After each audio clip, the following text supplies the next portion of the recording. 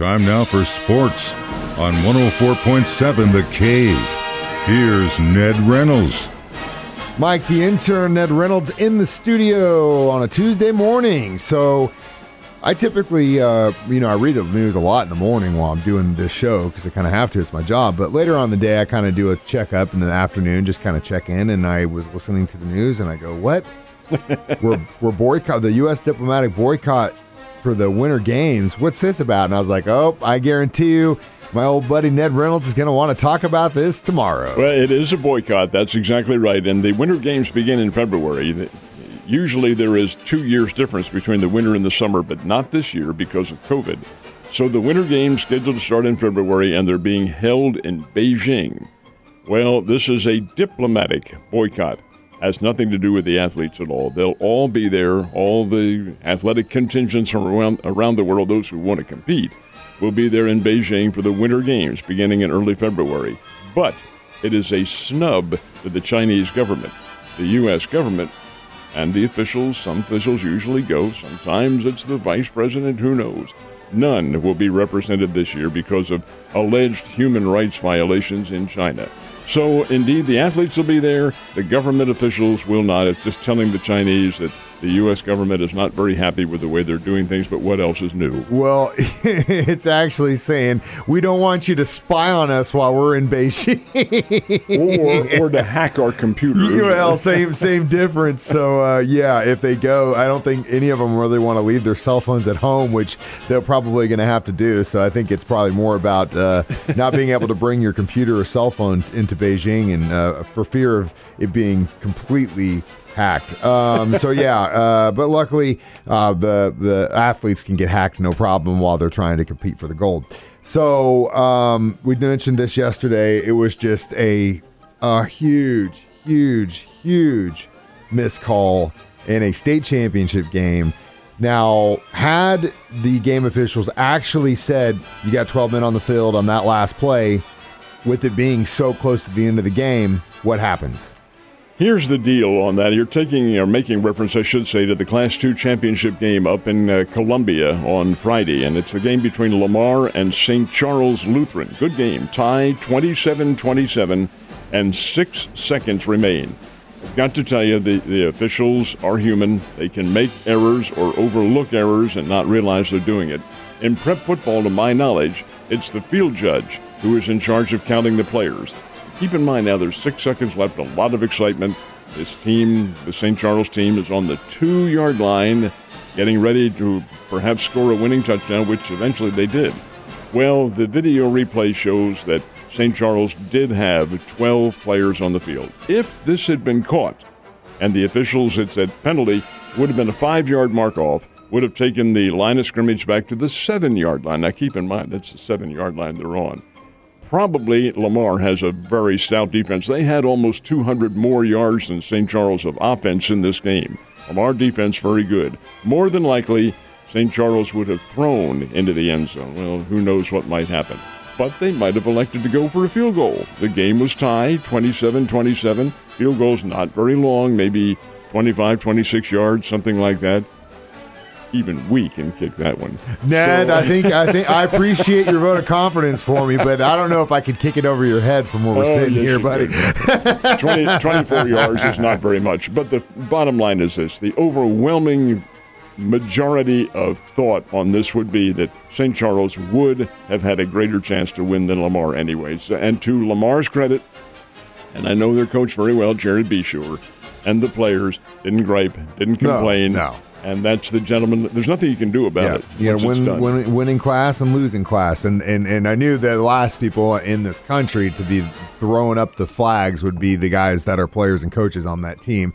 Because if you've played sports and you know that you put yourself in that position, and it's unfortunate when things like that happen, but they had other opportunities to win the game. Oh, yes. So as players and coaches, you know that the fans don't care. We're like, what the hell, are you crazy? But that's our position. It is a fan's thought. That's exactly right. Players do not. You take a look at the stats, and Lamar had over 400 yards of offense. The St. Charles Lutheran team had over 200 Yeah, yards. should have capitalized a little bit better There were on other that. opportunities. Yeah, yes. yeah, definitely. Now again, it still sucks though, and I wonder what that line judge is doing today. No, Field judge. I wonder if he's going to be asked back next year. Over the weekend, basketball winning streak in Missouri did come to an end, but at least they've got it. Who holds it? Well, it was Hartville. No, they don't have the altogether state record. That's held by Bradleyville down in Taney County back in the late 60s when I first came to KY3. They won 68 straight games. Well, Hartville, the two-time defending champions, had a 45-game winning streak going. Saturday night, it was broken. Broken by Springfield Catholic. They won 51-41. That 45-game winning streak is 7th all-time in the state. It's Bradleyville that holds the record at 68. Hartville's was ended at 45. That's still pretty doggone good. So when they were doing that record in the late 60s, they were probably playing games in barns, weren't they? Well, they played them up in Columbia. The state championship games were played at the old Brewer Fieldhouse, and Bradleyville, during the decade of the 60s, won 3 of them. They were a really championship team. I remember them very well. My old buddy, James Leon Combs, wrote the book, Hicks from the Sticks is what he calls it, and it's a compendium of the Bradleyville teams from back then. Really a great book. Came out in the late 1990s. But the Bradleyville teams were country kids. Oh, yeah, a bunch of farm Country boys. kids. Yeah. They beat Howardville from down the southeast part of the state in a triple overtime for their second state championship in 1968. And some of them are no longer living now, those Bradleyville guys. Some of them are still around, but they were great guys. They're nothing but farm boys from down the country, and they played basketball and played it well. Lady Bears were out on the road last night. Did they get the dub? They did get the dub, just barely, but doesn't matter. It's a W. Played South Dakota State up in Brookings, South Dakota. This is a team, the South Dakota State, the Jackrabbits, who fly under the radar in women's basketball. They have a very, very good women's basketball program. They are a bit down this year. Their record's now 3-6. Until you look at who they're playing. UCLA, Iowa, Minnesota, the Lady Bears. It's going to be 3-6. These are fine teams. Well, they're pretty good. Gave the Lady Bears a fight, but Missouri State won it 55-52 in a terrific defensive struggle. But a win's a win, and now the Lady Bears get set for their next opponent coming in here on Friday night. That opponent is Mizzou. Ooh, And that'd be a great game. Mizzou is very good this year. They've greatly improved. So I know where you're going to be Friday night. Hey, I'm going to see that Yeah, game, yeah. definitely, for sure. Now, last night, Monday Night Football, we got two teams like we were talking about yesterday. You know, the AFC as a whole, all the division leaders tie.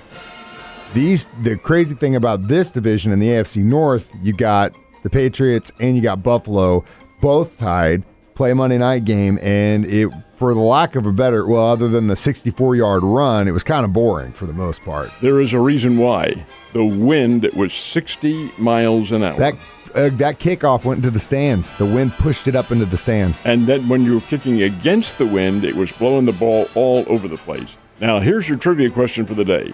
Matt Jones, he's the quarterback for the Patriots, a rookie out of Alabama. How many passes do you think he threw last night? I remember seeing the stat, and it was, I know for the first 3 quarters, he was like 1 of 1 with like 10 yards or something like that. Yeah, that was for the first 3.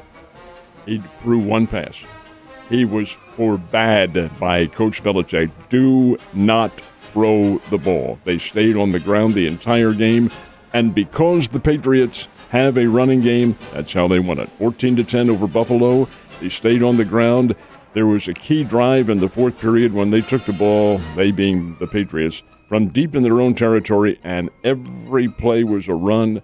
Buffalo knew they were going to run, and Buffalo couldn't stop them. And that's so frustrating. Oh, my God. It's just the most frustrating as a fan base to see your team, and you're like, okay, we know what they're going to do this whole day, and there's nothing you can do to stop them. But that is why the Patriots are so scary, because they've got Harris, they've got Stevenson in their backfield, who both arguably could be RB1s on any other team in the NFL. They got this rookie quarterback who is a really good game manager so far in his season, and you got coached by the evil emperor himself. And so it's going to be scary, but yeah, what a crazy Monday night game. But yeah, it was all on the ground, and if you were trying to get fantasy points from either Josh Allen, Jones, or any of the receivers, I'm sorry that you probably took an L yesterday.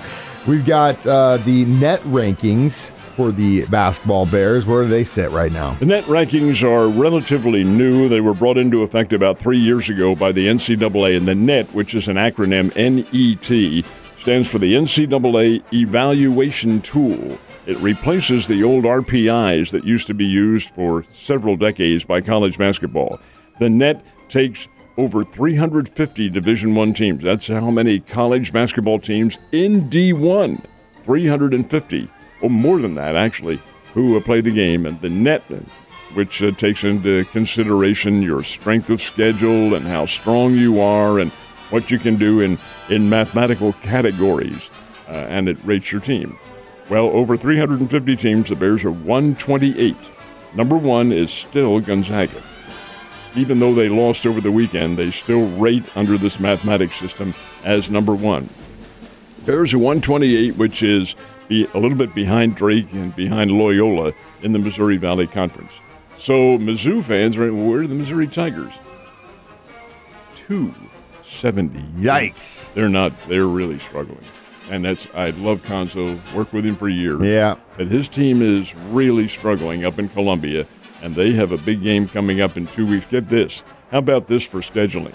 Now, the Southeastern Conference schedules their teams for whatever bowl games they qualify. You go where the SEC tells you you're going. And they told Missouri they're going to the Armed Forces Bowl in Fort Worth, Texas. Mm-hmm. On a Saturday night, you're going to play Army down there. Okay, Saturday night, December the 22nd, I believe it is. Kick it off at 7 o'clock. Guess what else is at 7 o'clock? Missouri, Illinois, bragging rights basketball game up in St. Louis. That's a big deal. They are playing at the same time. Both the football game and the basketball game. Missouri says, wait a minute. No, you wait a minute. We assigned in that game. That's where you're going. If you don't want to play, no. We want to play. So I guess you Mizzou fans are going to need 2 TVs in the room. But isn't it funny that all of these so-called nerds that probably got picked on by all the jocks growing up are the ones helping you figure out where your college basketball team ranks all these years later. The student athletes at Harvard and Yale they made a joke out of it, but there's some truth to that. They get their behinds handed to them out on the court and leave the court by saying, one day you guys will be working for us. And they're the ones telling you where you're going to be, and that's karma, my friend. You have a great day, sir. Yes, sir.